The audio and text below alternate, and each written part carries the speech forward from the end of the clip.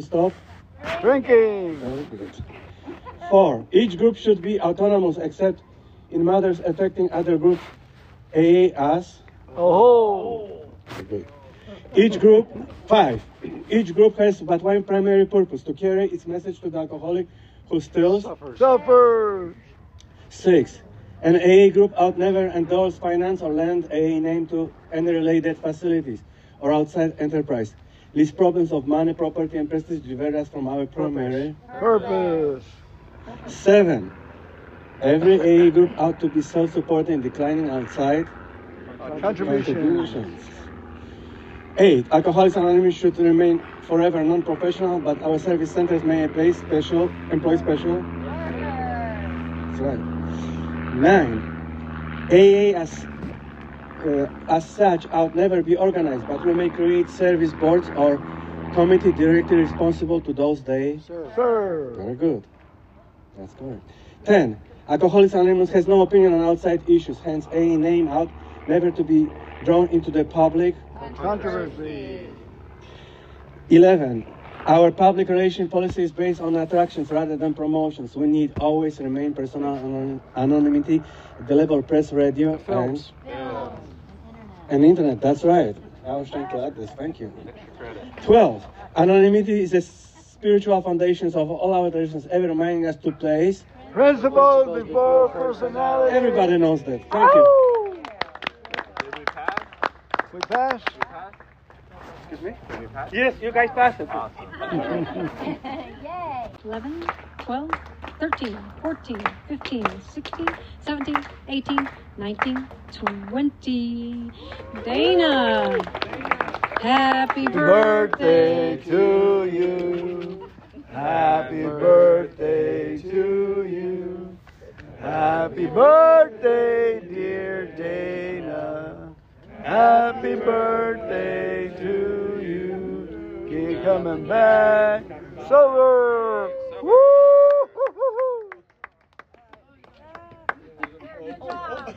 Yay!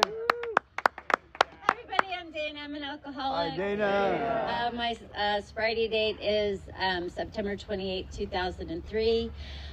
Very grateful to be here. I walked into Victory Park on that day 20 years ago. I had been in the rooms in my 20s, and I said, "This isn't for me. You're all crazy. I'm not." I had to go out and do a little bit more experimentation, and I am so grateful that when I walked into Victory Park 20 years ago, that man was sitting at Victory Park, because I know that I literally was not willing, I was not honest, willing, or open-minded whatsoever to do anything other than basically when I went into Victory Park and they all shared, and then they asked if anybody else wanted to share that day, and I said, I finally raised my hand and said, well, I don't think I'm like you guys. So, that terminal uniqueness, I'm very grateful that Les was very kind, as you all know, and loving and tolerant and so patient with me, and like Dave. And happy birthday, Dave. Congratulations. 7 years is awesome. And Sherry, welcome. So grateful that you came with me tonight. You're just one of my blessings. Really quickly, I've learned that the black part in these books is what keeps me sober, and I'm a really slow learner. It took me a long time to understand Bill's story.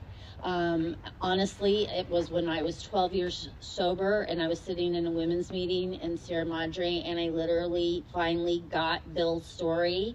And it was the part where he talks about how everybody was jumping out of windows because of the stock market, but he would not jump out of a window. He would go to the bar because that was his solution. And it finally dawned on me that every single time that I wanted to jump out of a window, that was not my solution. My solution was to go to the bar, go to the drug dealer, whatever it was. So again, I'm a very slow learner, but I've been able to put a little bit of time together now. What I really, really, really am grateful for, I do a step study at Victory Park on Mondays at 12 noon, because that's where basically I learned that service is what absolutely keeps me sober. And so I'm in the book every Monday. And so it was probably about a year ago, I was reading The First Step. And I read The First Step so many times. And all of a sudden, it just literally jumped off the page at me, is that, again, for me, again, I'll read it very quickly. Until he so humbles himself, his sobriety, if any, will be precarious. I mean, that's recovery. Until it was not about my drinking. My drinking was the symptom. It was this, and how literally I was, as Les loved to used to remind me all the time, Dana, stop being the general manager of the universe. You're not God. And it took a long time for me to humble myself. And I'm still trying it. I mean, I still work on it on a daily basis. But I have a really, really good group of women that help keep me sober. I can't do this by myself. I hear Les all the time. Dana, stay in the middle of the herd. If you want to stay sober, do not go on the outside. If you're on the outside, you're going to get picked off. So I have to remind myself that I have to stay very much in the middle of the herd, and I have to humble myself each day. My sobriety is the most important thing in the world for me. And so I'm just very grateful to be able to share that with you guys today. Thanks. All right, congratulations, Dana. Okay, so do we have 20 to 25? All right, thank you. Happy birthday, all the birthday takers. And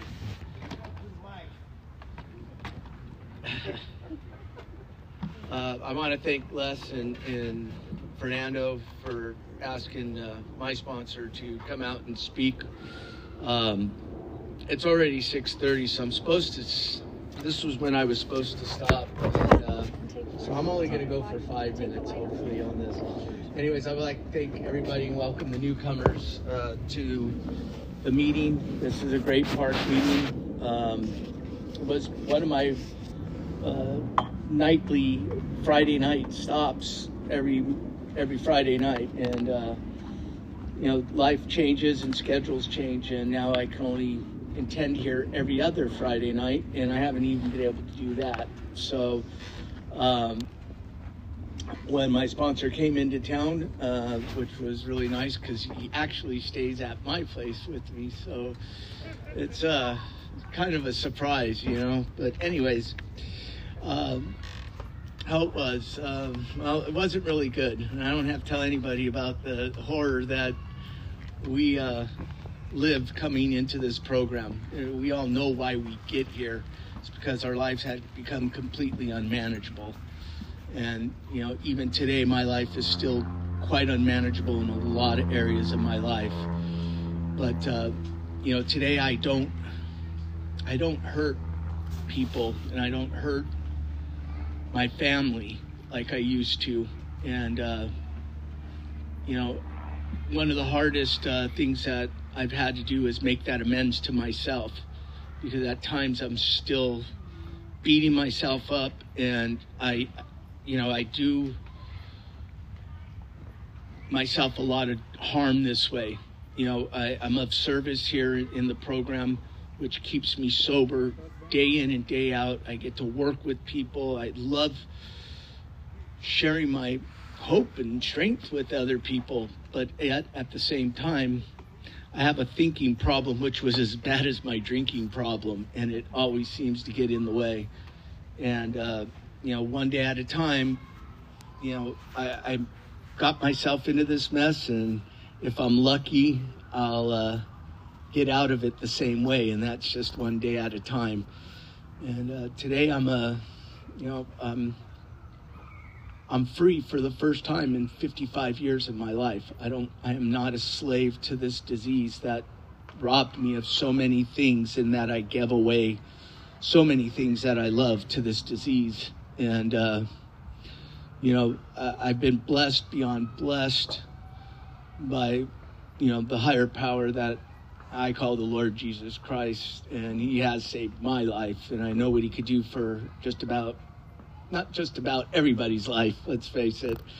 But it has helped me get to another level of this program, and where I'm not just reading words on the page in the book. I actually am able to look at it and dissect things out of it, that it speaks to me in a totally different language.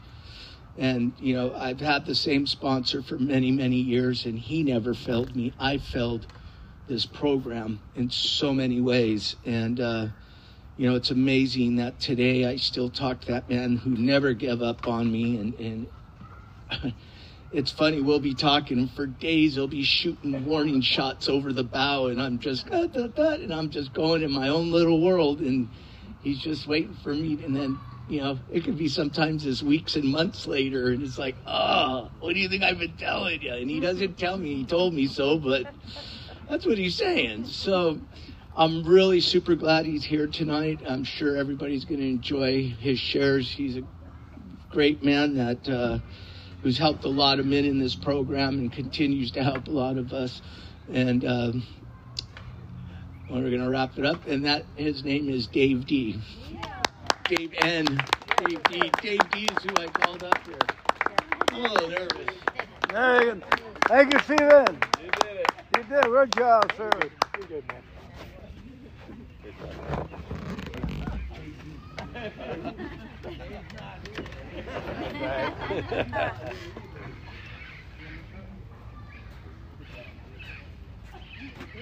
Hi, my name is Dave. I'm an alcoholic. Hey. Am I too loud for people? They usually say I am too loud. Anyways, I'd like to thank Les for inviting me out here. Actually, I came out here in something like July. I was in a meeting over there in the morning, and then came over here to this barbecue meeting, and then he asked me if I'd like to come and speak here. And in my head, I'm saying, hell no. But I said, sure, because they told me with the long timers, always respect them. And I said, sure. He says, okay, this is what you got to do. You got to text me when you get home, because I live in Arizona. He says, you got to text me, and good for now? A little closer? All right. You got to text me, and then I'll tell you what to do. So when I'm at home, I'm thinking, should I text him? Nope. I don't want to come here. But anyways, that little spiritual battle between your alcoholism, and yourself, which is all the same person. So, I text him, and he says, okay, fine. He calls me, and then he says, 29th of September. Now, I think it's July. So I'm thinking, oh, man, that's a long time. I'm good. But then before you know it, it's September 29th, and I'm coming back again. And so coming on out here, so I'd like to thank you.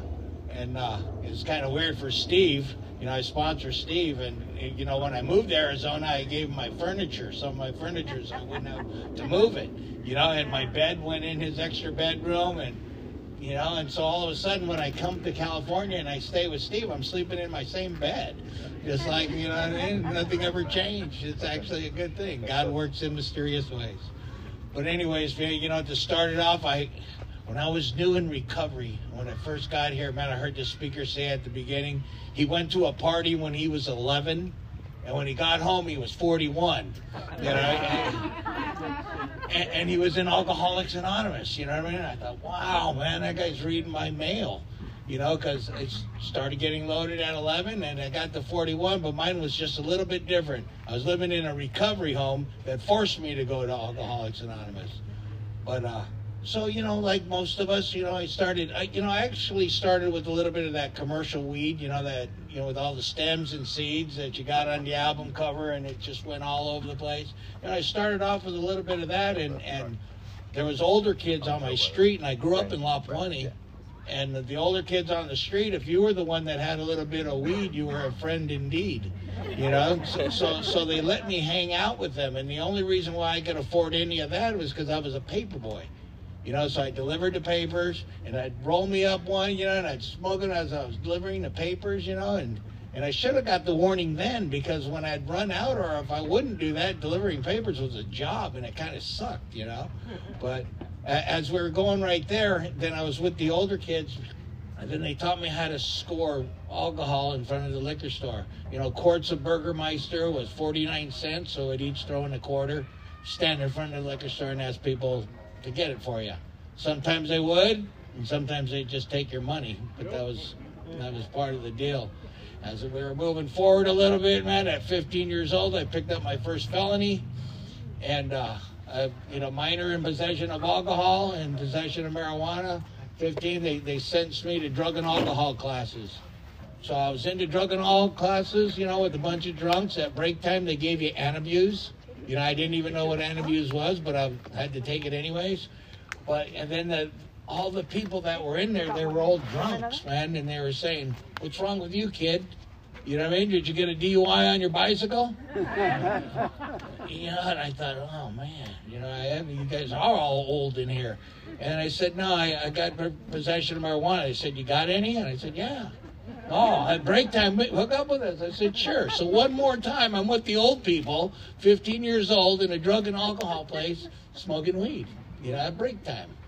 You know, and then it went on. It continued. I ended up with a construction job as a union mason. And my very first job when I got there, the foreman told me he'd come and help him, you know, snap some lines out. So I went with them, and he says, do you smoke? And I said, yeah. He handed me a joint. He said, smoke this. And so I lit it, tried to pass it to him. And then he said, just sit there and smoke it, man. You know what I mean? I'll be with you in a minute. He was reading his plan. So I thought, wow, union. This is good. You know what I mean? I'm watching everybody work. And then I thought, man, I could do this. And then at break time, when it came down to break time, man, I heard everybody opening up these cans. I thought it was soda. When I looked around, they were drinking beer. And they said, you want one, kid? I said, absolutely. So now all of a sudden, man, I've been on a union job for 3 hours, already smoked a joint, having a couple beers right there. And I thought, man, I'm in the right place, you know? And so for the next multiple years, that's how we did it. We just drank, we used. As a direct result of my drinking, I wrecked 17 cars and trucks. You know, and the sick thing about it is I'd buy a new truck, I'd look at that truck and say, man, that's a nice truck. I wonder how long it's going to last. Because I knew I was going to wreck it. It was just the price I had to pay. You know, and wrecking those 17 cars and trucks, I had absolutely no DUIs. How that happens, I don't know. I do believe that was my higher power watching over me. You know, I learned here that he watches drunks and fools, and I qualify in both areas, so I guess he's been watching me all this time. So, you know, so the last time I was doing pretty good, you know, was able to buy homes, get married, have a kid, you know, live the American dream. But the only thing that I couldn't do is I couldn't be there. You know, I mean, I was working 7 days a week and I was drinking 7 days a week. And I thought, you know, why do I need to be there? I'm busy. You know, my wife used to say, you know, Dave, you know, you're a good provider. You need to be around a little bit more. So, all right. So, you know, when I started coming home a little bit more, then I'd go outside and drink with the neighbors. You know, so I was home. And then sometimes I'd come home and I didn't want to be there. So then I'd pick a fight with her, so she'd tell me, get out of here, and I'd say, okay, great. You know, the plan worked out good. So, you know, she used to leave me notes, you know, from rock and roll bands or whatever. One was from Led Zeppelin. She said, you know, wrote on there, one of these days, and it won't be long, you'll look for me, and baby, I'll be gone. And I thought, yeah, right. You know, you'd be a fool to leave all this, you know? Shit. I'm the one that had to leave, you know, she ended up with all of it, you know, but I was horrible, you know, and so as this was going on, when she finally divorced me and it wasn't going well, I took alcoholism to a level that I actually never, ever want to see again.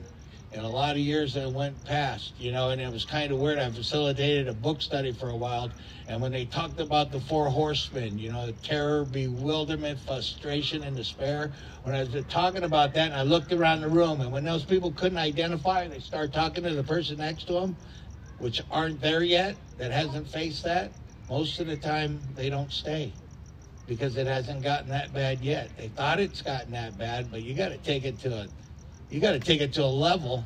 You know, the book says we have to be badly mangled, and I do believe that because we still think we can beat it.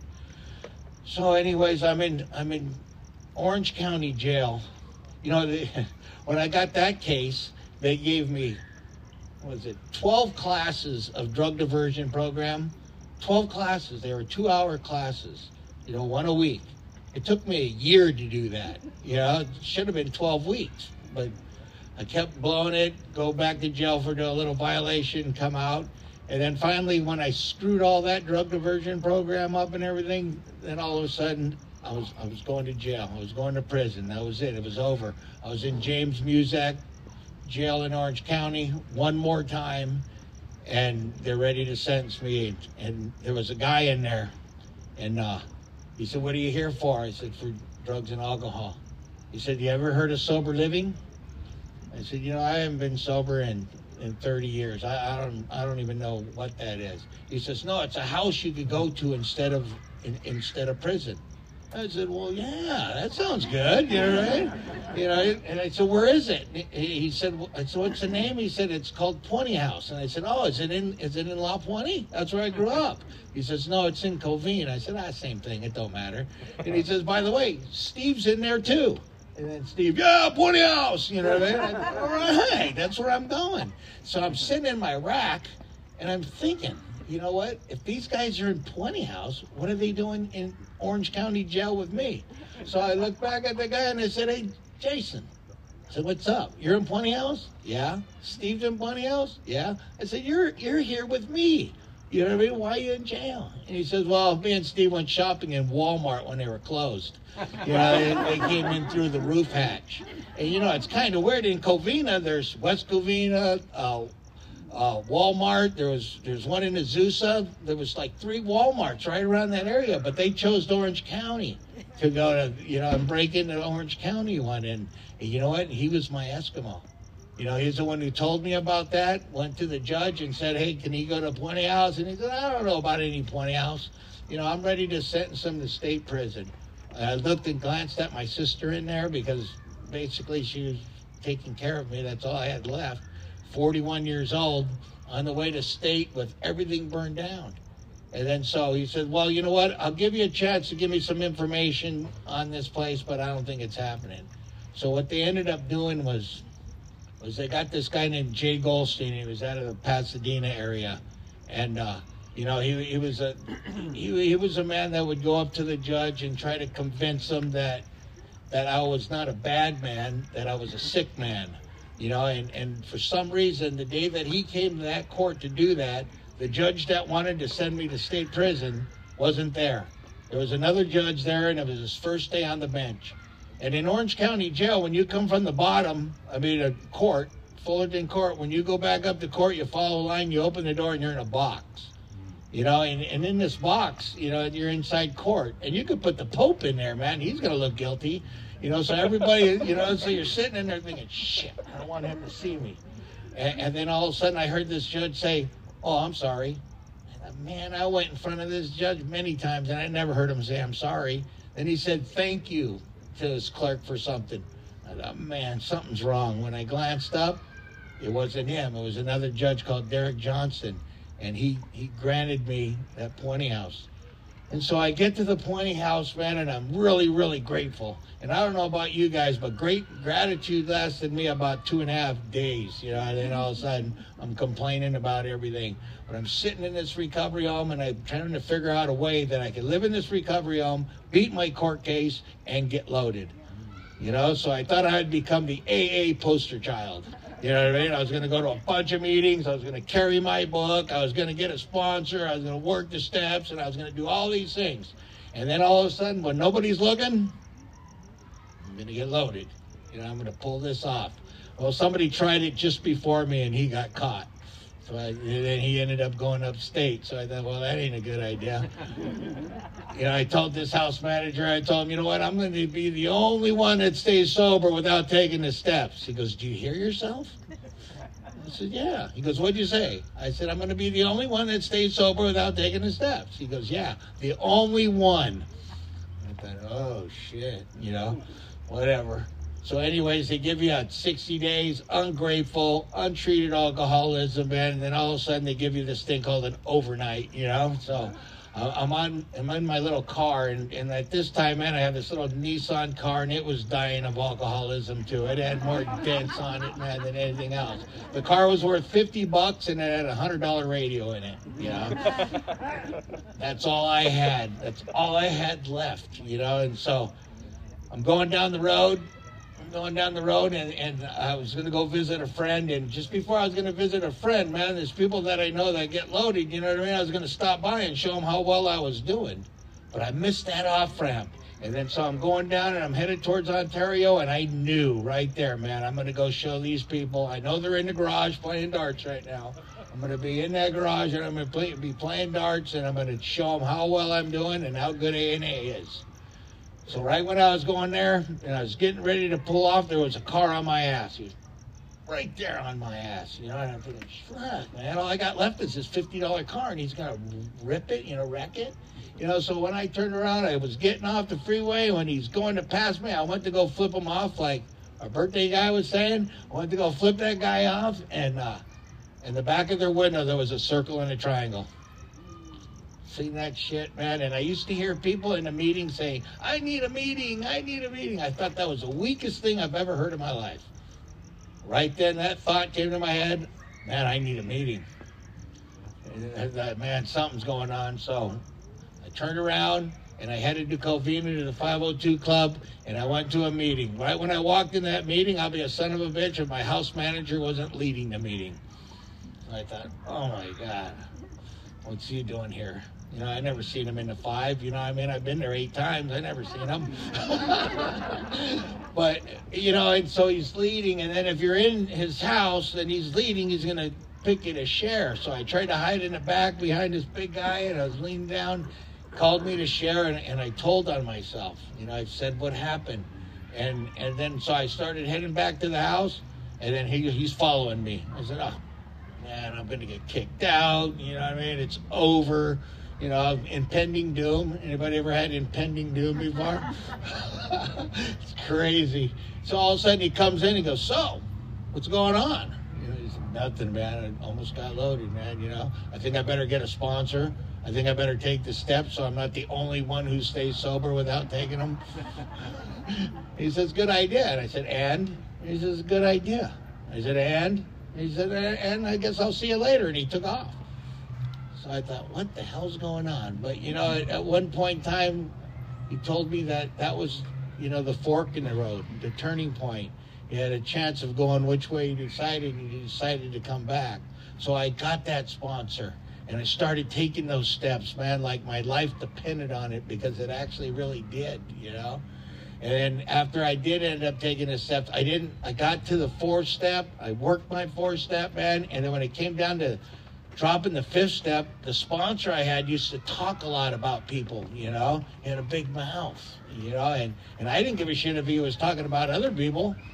But then I started thinking, if he's talking about other people when I'm not there, or when I'm there, what's he talking about when I'm not there? And then I'm going to dump this inventory on him?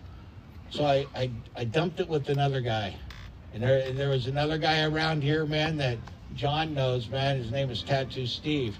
And actually, man, I started getting loaded with Steve and working with Steve in the 70s, and Steve was one of those guys, man, he'd start drinking and you wouldn't see him for 2 or 3 years, then he'd come back. He was one of those, and I was able to drop this inventory with Steve, and then I went back. I would have had Steve to be my sponsor, but at the time I was his construction foreman, so I didn't think it'd be kind of right, He was my sponsor and I'm his boss at work. Maybe there might be a little trouble there. So when I went back to my sponsor and asked him, okay, I told him that I dropped the 5th step, man, where do you want to go from here? And he said, I don't know, I don't care. So he kind of got butt hurt. and you know, so I had to get another sponsor. So all of a sudden, since I needed another sponsor, I thought I'd be self-sponsoring through my own contributions. You know, I dropped the 5th step. I got it. You know what I mean? I did this thing. You know what I mean? Here we go. You know, because it's a 5-step program, right? Well, you know, as time went on, man, I thought the obsession had left me, which it did. But when I stopped doing things for my recovery, the recession was coming back. The obsession. Started thinking about getting loaded quite a bit. Then I started having those drinking and using dreams. Anybody ever have those? Yeah, man. It was scary, man. You wake up, oh shit, you know what I mean? So I asked somebody about that. What do you do about those? He goes, enjoy them, because when you wake up, you can't get loaded. I said, oh, okay. I'm gonna go to bed at night. I'm gonna have a using dream. I'm gonna get loaded. I'm gonna have a good time. And I didn't have them no more. Killed me, man. But so then it was time for my time up in the recovery home. They gave me 6 months, and then the people that came before me that were there, they said, what are you going to do? I said, I'm leaving. You know, they said, well, most people that stayed sober stayed a year. I said, a year? Out of your mind, you know? But so, you know, a few of them were telling me that. So they said, why don't you just commit to 30 more days? So I committed to 30 more days, and you know what? Now I wasn't court ordered, so I could leave at any time. So piss me off, please. I'm leaving, you know? Nothing happened like that. So I went on there, man, and I ended up doing a year in that recovery home, and shoot. And then all of a sudden when it was time to go, you know, when I did that year, my time was up, and I needed to go. So when I started looking for a little apartment or something to live in, it was horrible. You know, they wanted $1,200. I know they're a lot more now, but back then they wanted $1,200 to rent a 1-bedroom. They wanted a credit check, and you know, I had no credit. You know, so nobody was accepting me. So here's my solution one more time. Instead of taking a drink, I go to a meeting. I go to a meeting, man. I see this guy named David, man, and he says, what's up? I said, you know, man, I'm bummed out. I'm trying to get a place to live, and no credit. I can't get a place to live. He goes, I just bought a house, bro. I'm looking for a roommate. I said, really? He says, yeah, man, it closes in 3 days, man. You ready? And I thought, man, we'll go look at it right now. Oh, man, all right. You know, God's looking over this drunken fool one more time. So I went to David's house, and when I did work the rest of my steps, when it got to step 9, you know, I found out that I owed $44,000, you know, and so, and somebody said at night too, because there was a guy named Earl Hightower. We used to go to his workshops, and people used to ask him, hey, Earl, I owe this money. Do I got to pay it? And he used to say things like, I don't know. How free do you want to be? You know, if you want to catch the big buzz, man, you got to be free. And I thought, wow, shit, okay, whatever. So I made payment arrangements, man. You know, I wish I could have said that I made arrangements with everybody and I gave them checks every month, man, to make the payments, but I went to my employer. And I said, hey, you know what? You know how much trouble I'm in, and I'm trying to stay sober. I owe $44,000, and I need to pay it back. He looked at me like, I ain't paying it for you. I said, no, I'm not asking that. Can I give you this list of people that I owe, and can you make checks out to them? Because he was already garnishing my wage for child support and alimony. So he said, sure, I could do that. So, you know, I gave him a list of all the people. And, you know, when I first got out of jail, he loaned me $2,000 to get in the recovery home.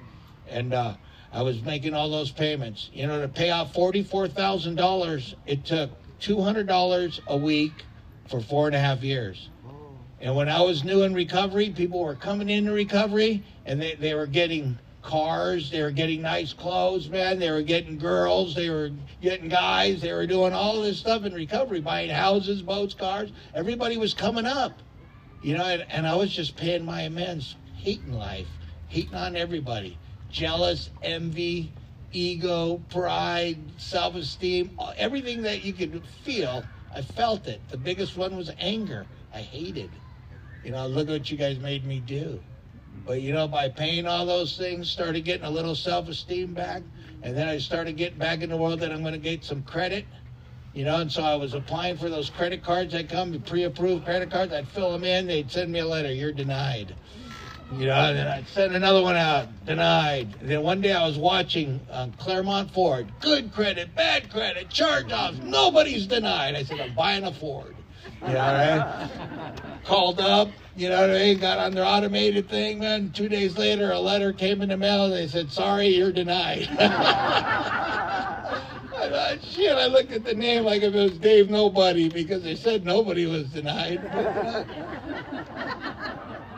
You know, and so this is doing recovery. You know, my solution to everything was to get loaded, you know, and I couldn't do that. So what do? I go run back to a meeting. I go to the meeting and I tell everybody I was denied. They all laugh like you did, man. Everybody's laughing at me now, and I'm thinking, oh my God, this is terrible. Terrible. You know, if you're new or fairly new and you think it's easy to come in here and get sober, man, I beg to differ, man. It's tough, man. You get feelings, you know.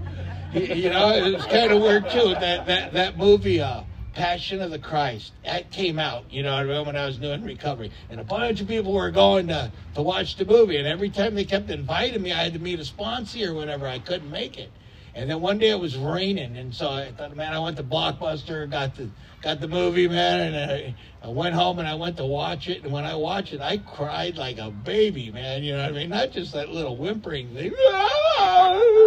And nobody was there. And I think, thank God I didn't go with all those AA people. You know, it really got me. But the feelings and the emotions and all that stuff was going on. But then finally, you know, after sending those applications out for credit cards and stuff, finally somebody came up, man, and they said, you know, you're approved. I looked at it, it was actually Household Bank, and I looked like, approved? Well, that's kind of weird. All right, I think they gave me like $150 credit line.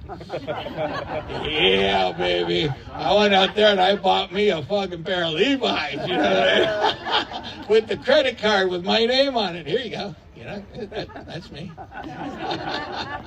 And then I made payments on that pair of Levi's monthly. Never thought it'd take so long to pay off a pair of Levi's, but, you know, but engaging in the world one more time, you know what I mean? And then, you know, started doing that, started working with a lot of alcoholics. Well, at the very beginning, this one guy, I was crazy. I was about a year sober, man, running my head, didn't know which way to go, and this guy came up and said, will you sponsor me? I thought, man, he's more nuttier than me, you know? So I said, sure, I'll do it, you know what I mean? So I went, and then when I was going to meet him a certain day, I went and got the big book, and I read 4 pages, and then I met with him, and we read 4 pages, and I said, I think we better stop right there. You know, and the only reason why we had to stop right there is that's all I knew. You know, and so then I went home and I studied a little bit more, got a few more pages in, and started working with him, and then that's what started the journey. Used to sponsor a lot of people that were coming in, because, you know, new people could refer to new people a little bit easier. It felt a lot more comfortable. When I came in, there was a lot of heavyweights, man. There was like Harvey, Ray Goodman, Big Book Mac, you know, like I said, Ray G, Waterfront Mac. You know, there was just so many pillars of Covina sobriety. They taught us how to do meetings. You know, you sit down and you shut up. You don't get up and down, go walking around, go outside, smoke. You don't do all that. You sit down and you shut up.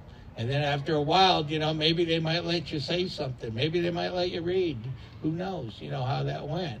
But that was good discipline for people like me with no discipline. You know, but that's how I learned. Then after things was going all right, man, the credit card thing was going right. I tried to buy a car on finance, man, and nobody would do that either, man. And I got into Hospital Union's credit union.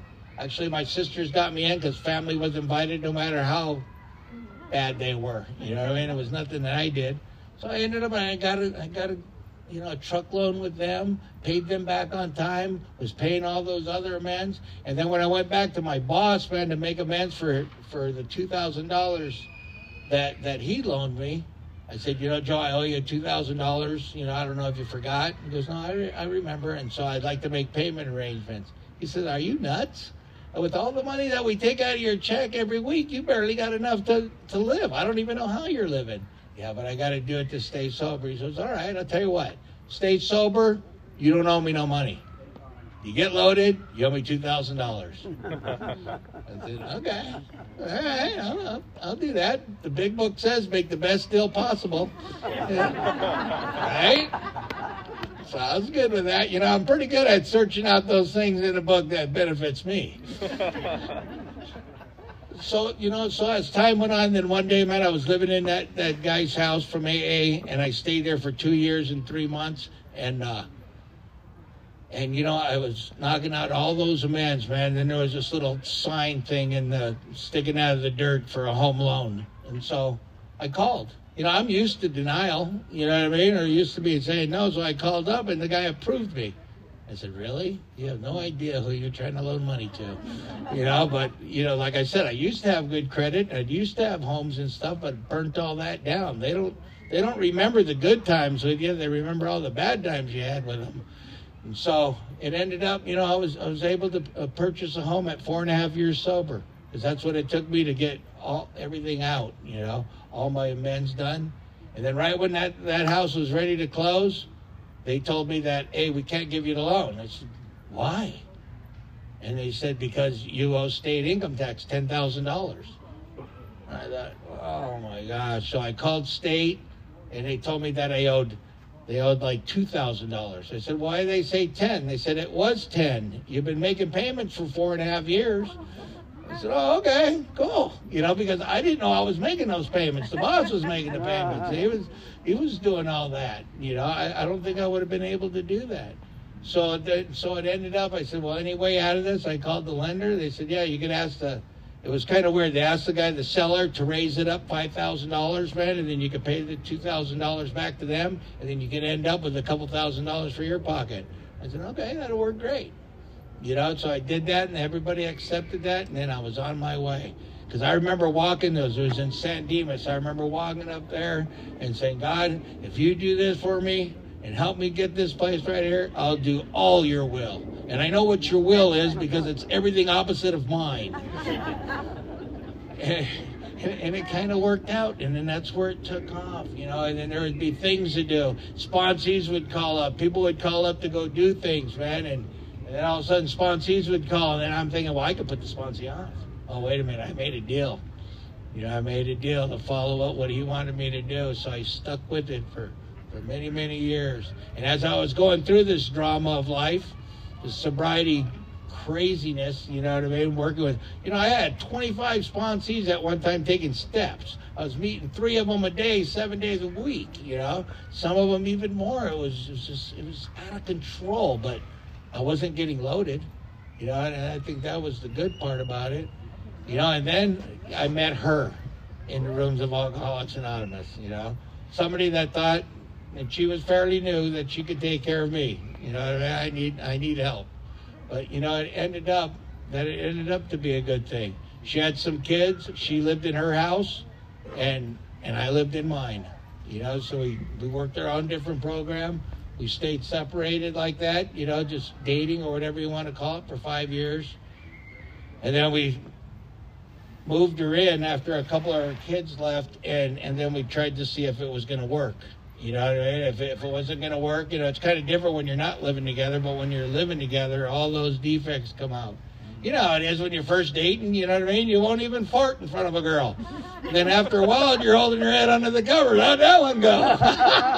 You know, you just don't care. You know, you become yourself, you know what I mean? And so I didn't know if I was going to make it or not, because that last divorce, I took alcoholism to a level I never wanted to see again. And if this one failed, you know what I mean, who knows if history might repeat itself.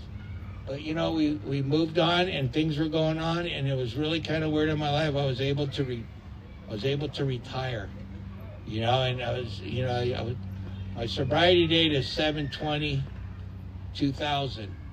You know, I just celebrated 23 years of sobriety, and it gave me a chance to put my life back together and scrimmage whatever I can left enough to retire. And the only solution for me to retire was to move to Arizona, because Arizona is a little bit cheaper to live. So I thought, I'm going to Arizona. I'm going to pick up where I left off. I'm going to get involved in Alcoholics Anonymous, man. I'm going to get to exercising. I'm going to do all the things I'm supposed to do. For a year, I didn't do shit. I wish I could say I did, man, but I didn't, man. Then when I go to the doctor, he says, man, you're dying, dude. You know what I mean? Got a fatty liver. I still had my alcoholic liver. I couldn't believe it. What's the fatty liver from? He said, you drink? Well, I used to. Well, there you go.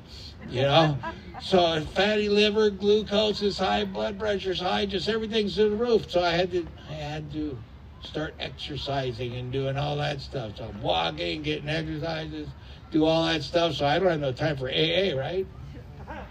You know, so I obsessed on that for a while. Then it was time to go to AA. So then I started doing Alcoholics Anonymous in Arizona. And you know, you ever been to meetings when they do it different? And you're sitting there thinking, they're doing it different. They're not doing this right. You know, nobody claps. You're getting ready to clap, and oh, yeah, nobody claps. You know, they don't have leaders of meetings. They have chairpersons, and the chairperson gets to share for 3 minutes. 3 minutes, that's it. Shut up. You're done. You know? And then all of a sudden, anybody else shared in the meetings, which really bizarre, too. In the meetings right there, it might be a 12 and 12 on a step or a tradition. And then all of a sudden, you know, I'll be a son of a bitch if they stay with the topic. You know what I mean? They don't start talking about how their dog's nose was dry or, you know, their problems and stuff. Because I used to hear a lot of people share on their problems, you know, and complaining and whining. I went to my sponsor. I said, hey, that guy with 3 years, man, is whining, bitching, complaining about everything. Is that the way I'm going to be with 3 years? He goes, yep. I said, yeah. He goes, yeah, do what he does. You do what he does, and you're going to get what he does. See that happy guy over there? Follow what he does, and you can be happy. You know, because I was one of those guys. If there's a group of happy people there and a group of miserable people over there, you know which area I'm going to? The miserable people.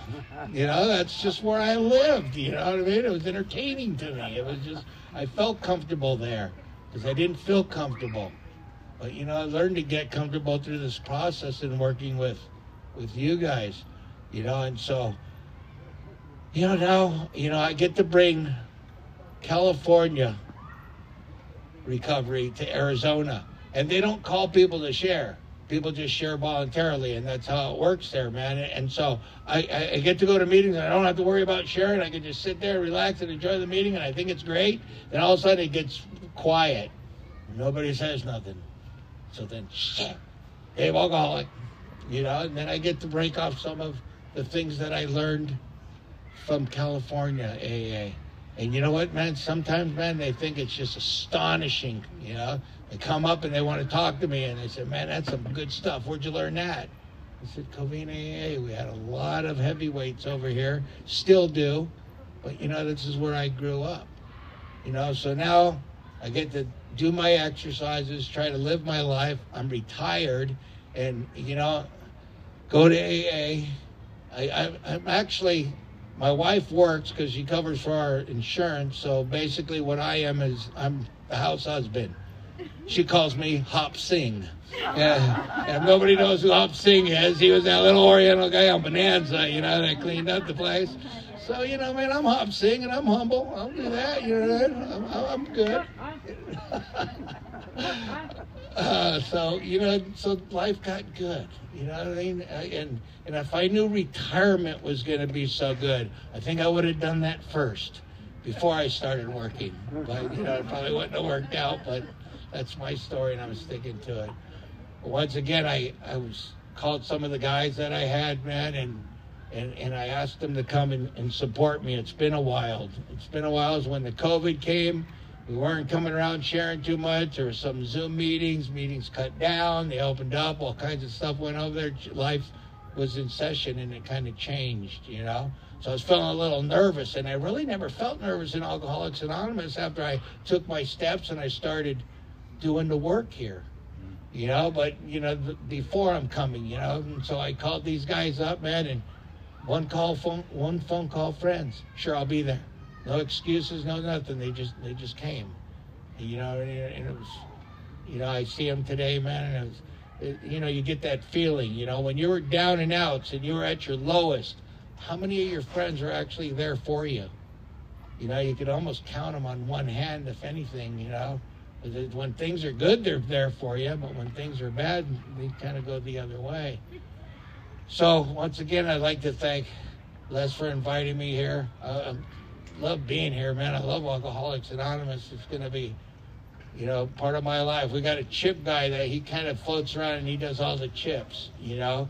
And he says, we in the Serenity group is, what's he say, man? He says, we're enthusiastic about sobriety.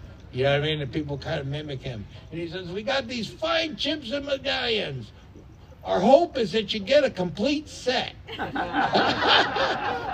thought, right on, you know what I mean? What's a complete set? You know? Till death do you part. And hopefully I could stay here for as long as I. Thank you for letting me share. Thank you.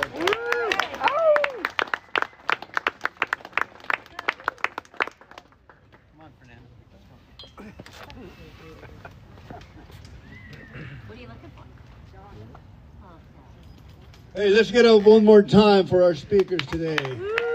Stephen and Dave show. Outstanding. Let's thank God for our new cook. Yeah. And Don and his wife taking care of us with water. And thank you for the onions and the people who brought the tomatoes and so forth. Really appreciate you guys stepping up to the plate and helping out. We're going to have our raffle, so if you need a light, use your phone.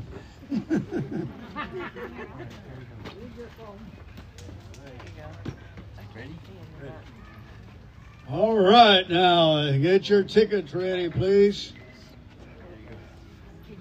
Our first ticket, the last four numbers is, can't see it, 9014. 9014. Excuse me, 8014. 8014. 8014. I can't find the tickets. I know, I can't find it. 8014. 8014.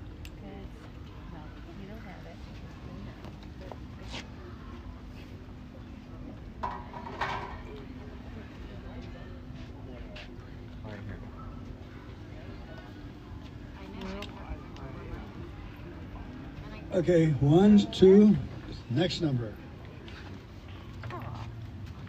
8016. Probably in the same row.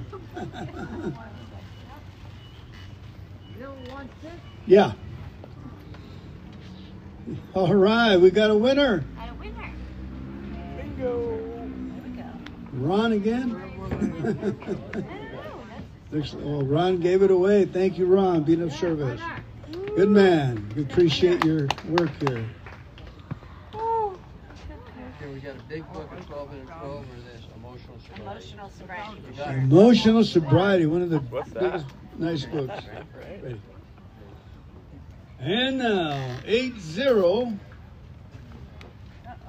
Thank you so much for your participation. Excuse me, 7994. 7994. 7994.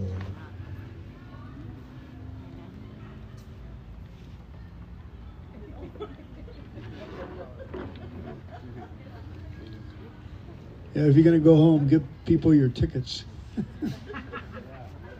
How about 8034? 8034. We got a winner. Hallelujah. Come on down. You got a choice. You got a choice over here. And thank you everyone for choosing to come to Friday Night Live, man. These speakers come from out of state, man. We're very thankful.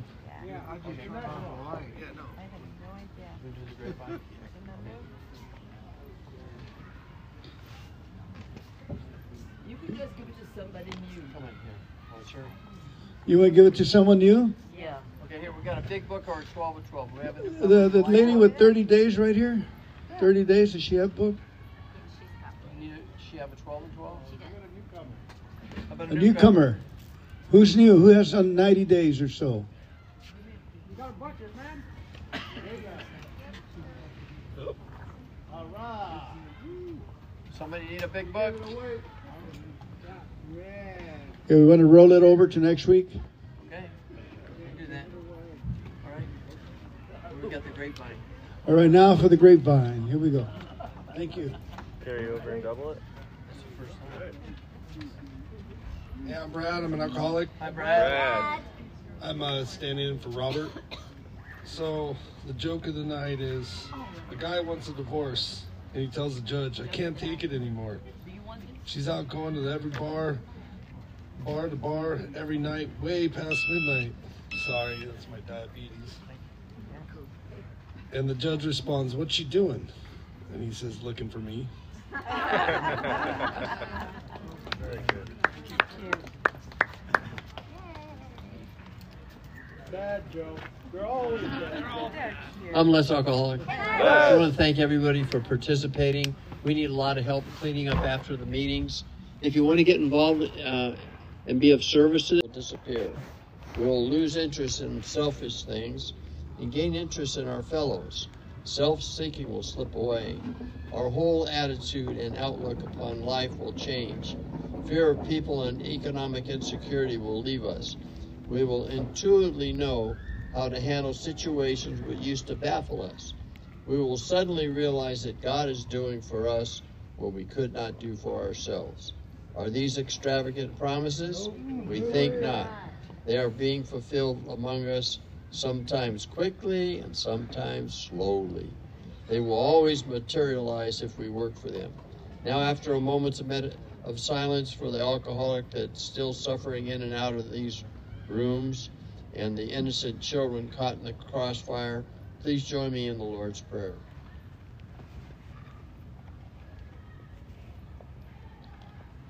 Whose Father?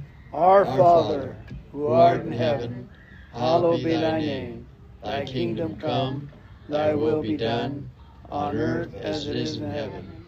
Give us this day our daily bread, and forgive us our trespasses, as we forgive those who trespass against us.